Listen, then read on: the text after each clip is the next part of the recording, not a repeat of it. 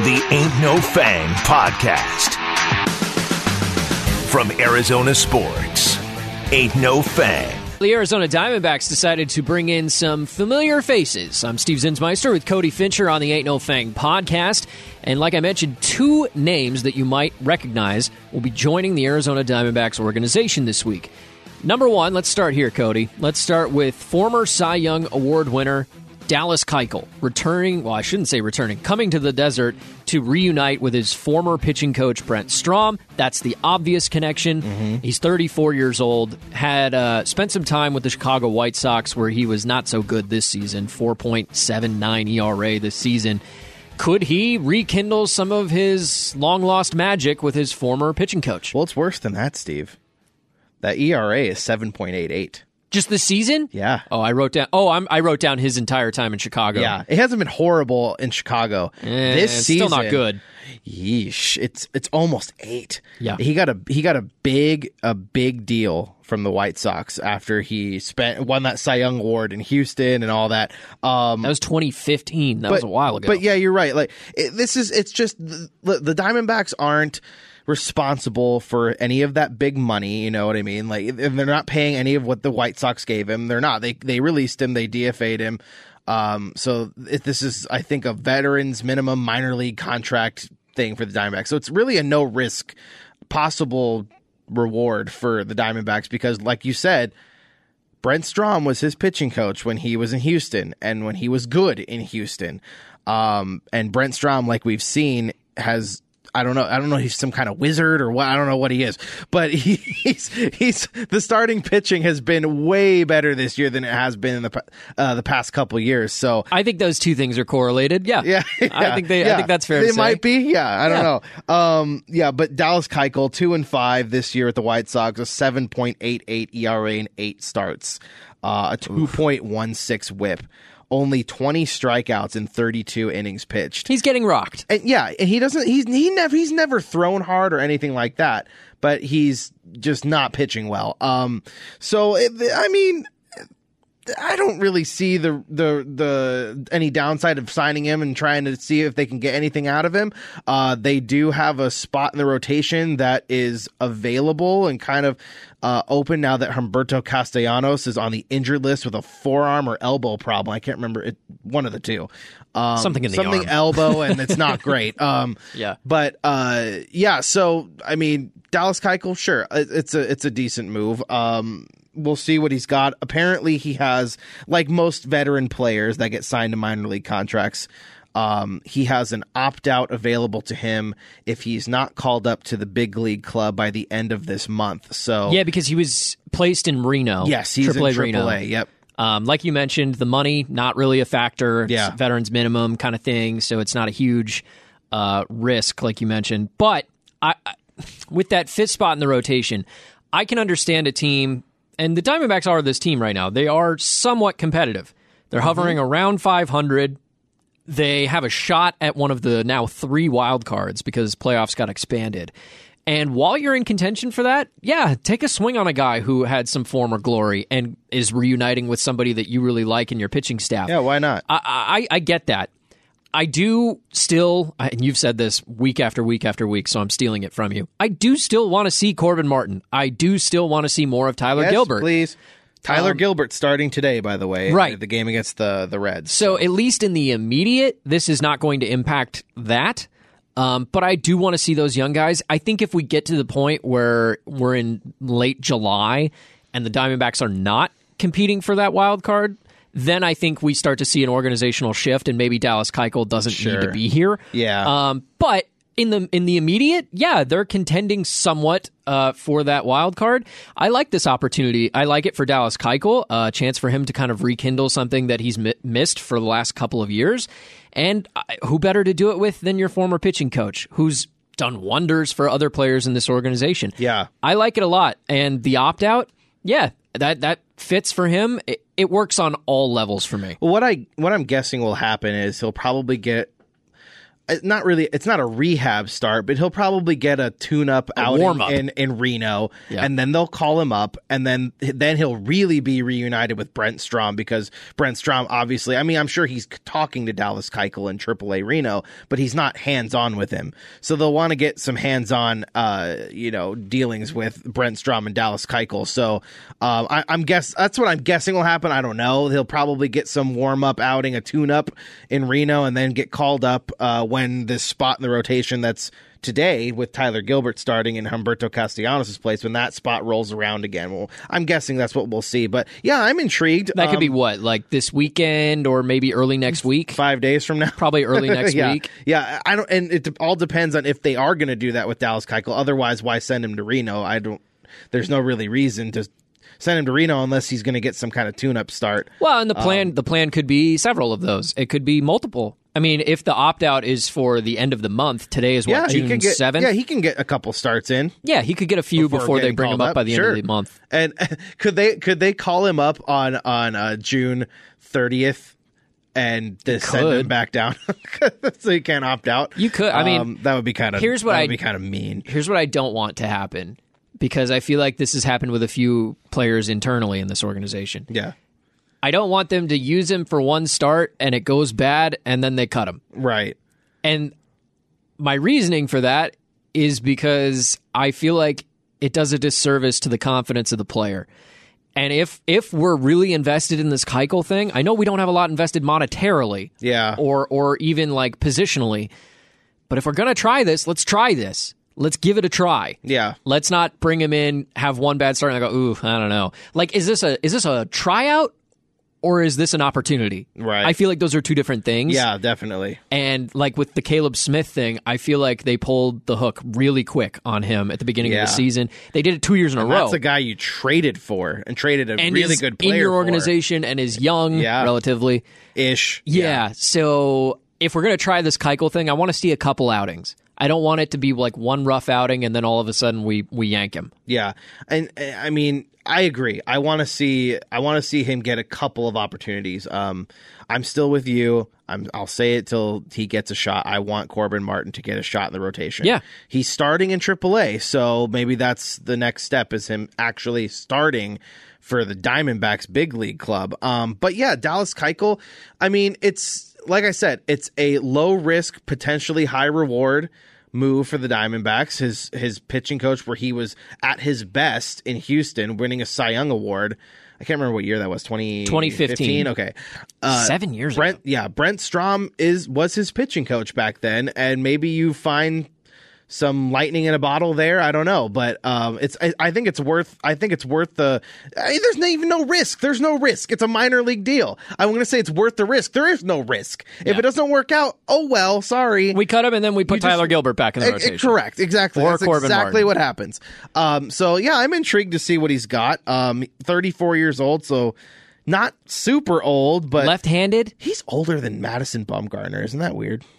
Mad Bum's like 31. No, that's not that weird to me. It's kind of weird. I think it's only Mad weird. Bum just acts like such an old man. No, but I think the reason that everyone thinks Bumgarner's older than he is because he found such peak success very early in his career.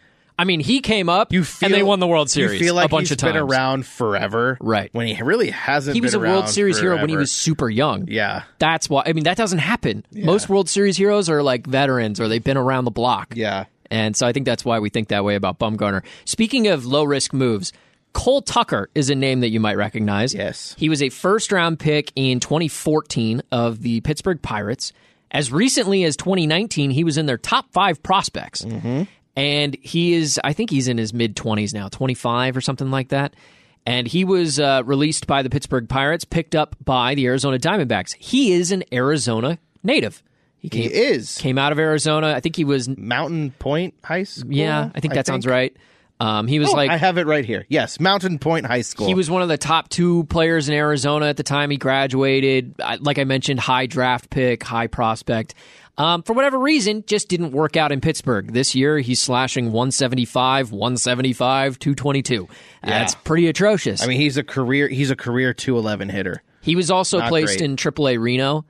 I have to think that the decision to bring him in is two-pronged. A little bit because he's from Arizona, and a lot bit because Nick Ahmed goes down with another injury. And you're just looking for some sort of insurance at shortstop. Well, and you're just excited because he's dating Vanessa Hudgens. And I like Vanessa Hudgens a lot.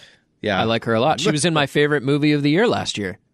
What movie was that? Tick, Tick, Boom. Oh, I never saw that. Andrew Garfield. That's a musical. You wouldn't like it. I feel like you wouldn't like it. I'm not completely against musicals. Okay. I never saw that one. It's like a very good homage to a lot of Broadway history. Okay, all right. Yeah, it's very cool. But anyway, yeah, she's a great actress, and she happens to be with Cole Tucker. Yeah, but random. But as far as the player fit, this feels a lot like when they brought in Sergio Alcantara to me. You know, where Alcantara gets brought into the organization, and maybe Cole Tucker gets a little bit of play, maybe a little bit. But I think that's all it is a holdover. And he's a good defender. He's primarily played at shortstop. He's also played in the outfield quite a bit, honestly. I didn't know that about him. He's played 56 games in the outfield, 40 in right field, 22 in center field. He's played his most games at shortstop, though, 65 games started at I expect shortstop. to see him mostly in the infield. Yeah. So, and he's a career fielding percentage of .979, so it's pretty good. 97%, only a few errors, but yeah, he's a career .211 hitter. He has 5 home runs in his 4 years, 35 RBIs. So I mean, he's not hitting. That's probably why he was DFA'd by Pittsburgh of all places. But yeah, I mean, that again, it's a low risk. You claimed him off waivers. He probably got some years left on his contract. If you want to keep him, if you think you can fix him, you think you can get him hitting. I'm totally okay with it. I was hoping they would kind of do that and then like you said, Nick Ahmed. What does that say about his potential injury with his shoulder? How bad is his shoulder? How long term is he going to need surgery? Is he going to be out for a while? Because otherwise, you just have Geraldo Perdomo, and that's your shortstop. He's played every day at short. You really have no backup there, outside of some minor league guys. But again, Sergio Alcantara is gone. He's on another team. They've kind of had a rotation of this guy, like a version of this guy the last couple of years. Yeah. I mean, Ildemaro Vargas was the same way. Sure. He was kind of that tweener, too good for AAA, but not really an awesome major league hitter. Yep. So this is their latest attempt. Again, he's at AAA, so I don't even know when they might bring him up. Yeah. Just got the most recent D-backs roster move to my inbox just now. Tyler Gilbert recalled for today's start. You mentioned that earlier, and they optioned Taylor Widener to AAA Reno in order to make that move. We might see Cole Tucker sometime in the near future. It might happen soon. I would anticipate that he gets at least a look in the major leagues. I don't think you bring him in without the intent to do that, if that makes sense. Yeah. He's going to be there eventually. Yeah, I think so. Will he play a lot?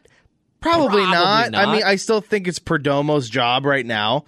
But again, he can play multiple positions. He can play shortstop. He's played games at second base, and he's played games in the outfield. So they're pretty thin at all those spots. Yeah, I mean, depth-wise. Right.